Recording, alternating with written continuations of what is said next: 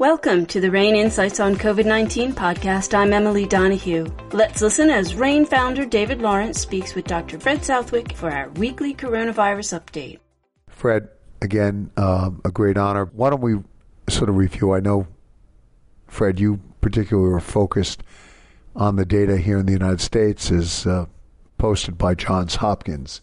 You saw it as a great source of promise and optimism. Can you share with us what it reveals? Yes, David.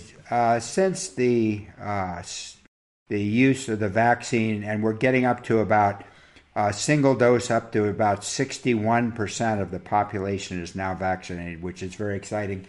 And as we've talked about before, the vaccine not only protects the individual from being hospitalized or getting serious infection or dying, it also prevents them from spreading the virus to anyone else. And I think the data shows this very, very clearly. On June 3rd, there were 18,000 cases that day. So 18,000 per day. Keep in mind, in January, we had 300,000 cases per day. And then as far as deaths, on the same day, 603 deaths on June 3rd, as compared to nearly 4,500 in January of this year. So these are very impressive. And yesterday, I understand New York City had 0 deaths from COVID-19. So the vaccine is having very dramatic effects, far better than the non-pharmacologic efforts that we've made with masks and distancing and avoiding crowds. This vaccine is truly miraculous in its efficacy and its effectiveness. And as an infectious disease doctor, I could not be more excited about these results. And just in terms of continued reports around the safety as well as the efficacy, any perspective there, because there's still a relatively significant proportion of the population that has stated, and I think there was recently a poll done out of Rutgers. I think it was focused on New Jersey, by the way, Fred, but basically I think there was about 15% of the population under no circumstances would take the vaccine, and they cited distrust of government and safety concerns. Well, what has happened for this vaccine is there is a website, vSafe, where anyone can report a significant side effect. And as you recall, about a month ago, when there were after only 7 million vaccinations with the Johnson & Johnson, they picked up the problem with thrombosis among childbearing women. So that's incredible that they were to pick out a signal after only 7 million vaccines. Well, as far as the Pfizer and the Moderna, they're over 200, I think we're up to maybe 300 million vaccinations so far. And there is no serious signal whatsoever. The major problem has been anaphylactic reactions, and that is between 1 and 4 per million. And there is a distinct distinct group that gets these. They are almost exclusively females, and they have a long history of anaphylactic reactions to multiple vaccines, drugs, etc. So by history, you can predict who that will be, and they should be in a very protected environment with medications prepared in case they do get an anaphylactic reaction. The good news is we have medications that can abort this kind of reaction very, very quickly, and if you're in an environment where they don't have those things, it can be fatal. So it's not something to sneeze about, but it's really these vaccines are extremely safe. And the other exciting part, as this recent epidemiologic data shows, is their efficacy as held up in the field. Often when you do a trial, the vaccines and drugs look really great, and then you go out into the more messy environment of the real world, their efficacy drops. That has not been the case with the Moderna and the Pfizer. They have maintained an efficacy of 90 to 95%. And they work in all age groups. They're protective. So these are very, very exciting results. Fred, I know you're very modest, but I'm going to draw something out because I know it will be the subject of an article. You recently completed an extraordinary model for vaccine efficiency, and it was tried and tested in the field. And the results of the number of people that could be vaccinated and scaling up personnel, I'm sure will be of great interest broadly, not just in the current environment, but maybe if we have future events such as this. Could you maybe talk about the scaling of vaccines and the model you created and how it played out in the field? Sure, I'd be happy to share this because I think it shows the power of lean or Toyota production system. And what happened is April 5th, the governor of Florida declared that the vaccine could be given to anyone 16 years or older. What that meant is I work at the University of Florida. The University of Florida has 53,000 students that suddenly became eligible to be vaccinated. This was a logistic nightmare, to say the least. Well, what we did is we got a 32,000 square foot called the Champions Club in the football stadium. We set up 8 vaccine stations with 20 vaccinators and a total of 78 volunteers, and we were able to achieve in a 10-hour period 5,000 vaccinations. Over a 40-day period, we vaccinated 35,000 individuals. Now, I'm hoping to report this in the literature. You never know whether something will be published, and it's going to need peer review. But we averaged the median duration from checking in, for an individual to check in, to receiving the vaccine and walking out was 11 minutes per vaccinee. So this meant that you could drop in, and within 11 minutes you could be vaccinated. And when we compare the number of vaccines that were given out in this individual site to the state of Florida, the Alachua County represents 1.2% of the Florida population. During this time period, we actually achieved 2% of the entire state of Florida's vaccinations during that period, this one site. And I've also looked in the literature to see what's out there, and one example is San Diego. They used the football stadium and a 280,000 square foot parking lot to give 5,000 vaccines per day. They used 300 personnel to achieve that. So 3.4 times the number of personnel to achieve the same goal as we did with 78 individuals, all volunteers. So it shows the power of this kind of technology when you continually make things more and more efficient and effective. And I didn't want it lost on the audience, but Fred referenced sort of the Toyota methods of efficiency in terms of distribution and engineering and assembly. And I know, Fred, that you've spent a fair amount of time studying the Toyota model and seeing how that can be incorporated to achieve greater efficacy, efficiency, and lower the error rates in hospitals around a wide range of procedures, but obviously most recently applying this to the vaccines and scaling out the administration of the vaccines. Yes, David, if we could do this throughout the health system, the estimate is that you could increase productivity with the same number of people by 3 to 4-fold. And that's exactly what we did with the same number of personnel, with one third to 1/4 of the personnel of the San Diego mass vaccination site. We were able to produce the same amount.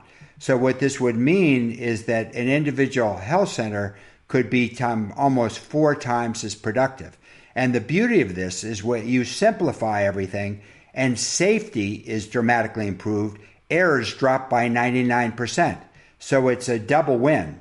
And I would encourage anybody, I happen to have a course that's free on Coursera called Fixing Healthcare Delivery 2.0 Advanced Lean, which actually describes the use of how you time different work processes, how you map them out and create what we call value streams and determine where there's areas of waste and how to eliminate them so you become more and more efficient and more effective.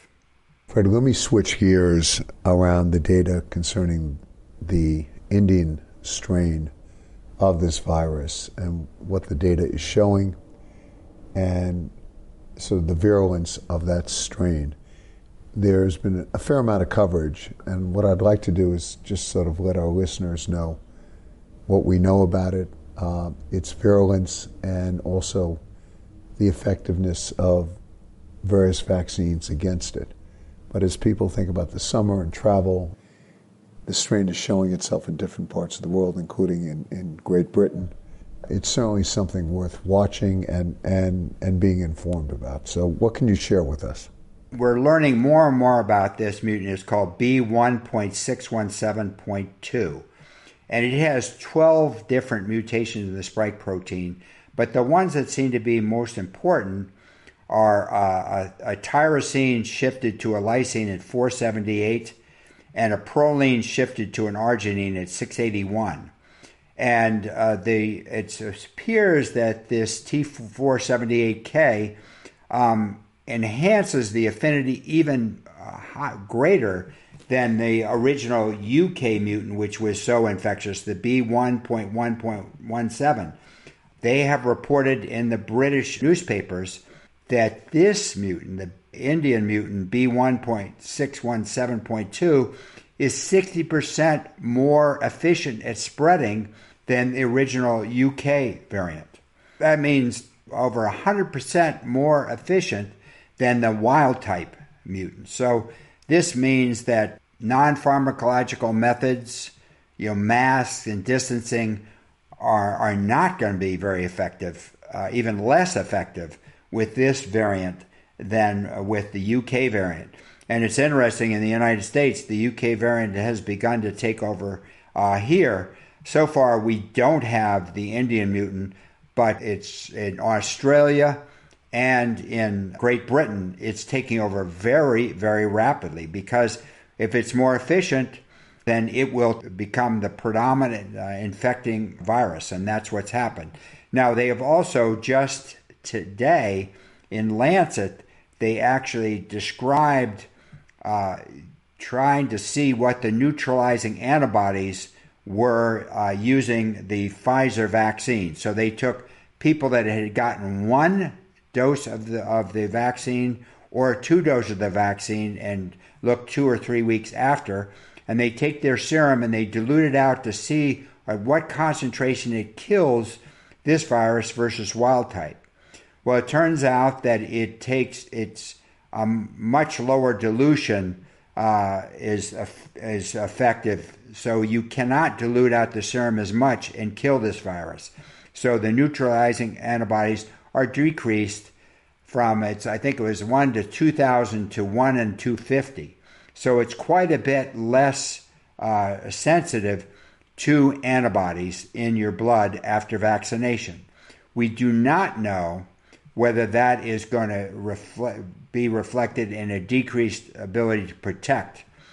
But we do know also, if you get 1 shot, if you've only had 1 shot, that in many cases the serum doesn't protect very much at all. So it's emphasizing that we must, for these 2 vaccines, you really need to get both doses to be protected against this variant. It looks about the same as the South African variant B1.351, which also shows a decrease in neutralizing antibodies. And that particular variant has shown decreased efficacy for AstraZeneca and J&J vaccines, but the Moderna and Pfizer, there hasn't been a detection of decreased efficacy as yet, even though there was decreased neutralizing antibodies for both those vaccines as well. The bottom line is get both doses of the Moderna and Pfizer, and if you have received those, you will in all likelihood be protected from this mutant as well as the South African mutant. And I also assume you're going to be staying very close to the data to see what else happens. Yes, it's coming out fast and furious. And one of the things that the CDC is doing, the WHO is doing, is they are doing full genome sequences of many of the viruses that are being detected in newly infected individuals so that they can keep an eye on these variations, and they become variants of interest when they show defect in neutralizing antibody titer. And that's how they're actually detecting them at this point, using neutralizing antibodies in full genomic sequencing the entire virus. The few minutes we have remaining as businesses begin to open up, what's the advice that you're giving to businesses in terms of how to prepare their physical plant and what to have available for their people? David, this is a real conundrum for the business world because you need to know which of your employees are vaccinated, because those that are vaccinated, as I've already described, they have a 96% efficacy with regards to protected from spreading virus to others. So if you're vaccinated, you do not need to wear a mask. You can go about life as normal. And the other beauty is if you were to become exposed to someone with a virus, a known close contact for over 15 minutes in a closed space, you do not need to be tested unless you develop symptoms, because we know with the vaccine that there are no asymptomatic carriers. So this is really good news in that if you're vaccinated, business does not need to repeatedly test those that are vaccinated. They're only going to have to test those that are not vaccinated. The cost of testing and quarantining is a real drag on the bottom line. And I think businesses are going to have to come to grips with, do they want to take this huge expense of continuing testing and quarantining for those that do not want to get vaccinated? I don't have a definite answer for it, but I can tell you from a scientific standpoint, vaccination will save huge amounts of money in testing and in individuals having to quarantine and be out of work for a minimum of 10 days. Now, one of the questions is, okay, those that are vaccinated don't need to wear masks, so that means you've got to verify that those individuals are truly vaccinated. And this is another issue that's raised and another concern. And one of the things that I've been thinking about is you really need a visual control, some indicator that people wear at work who are vaccinated, saying that they are truly vaccinated. And then I know I saw an app in New York City, where they actually have an app that verifies electronically that you were vaccinated through the Department of Health.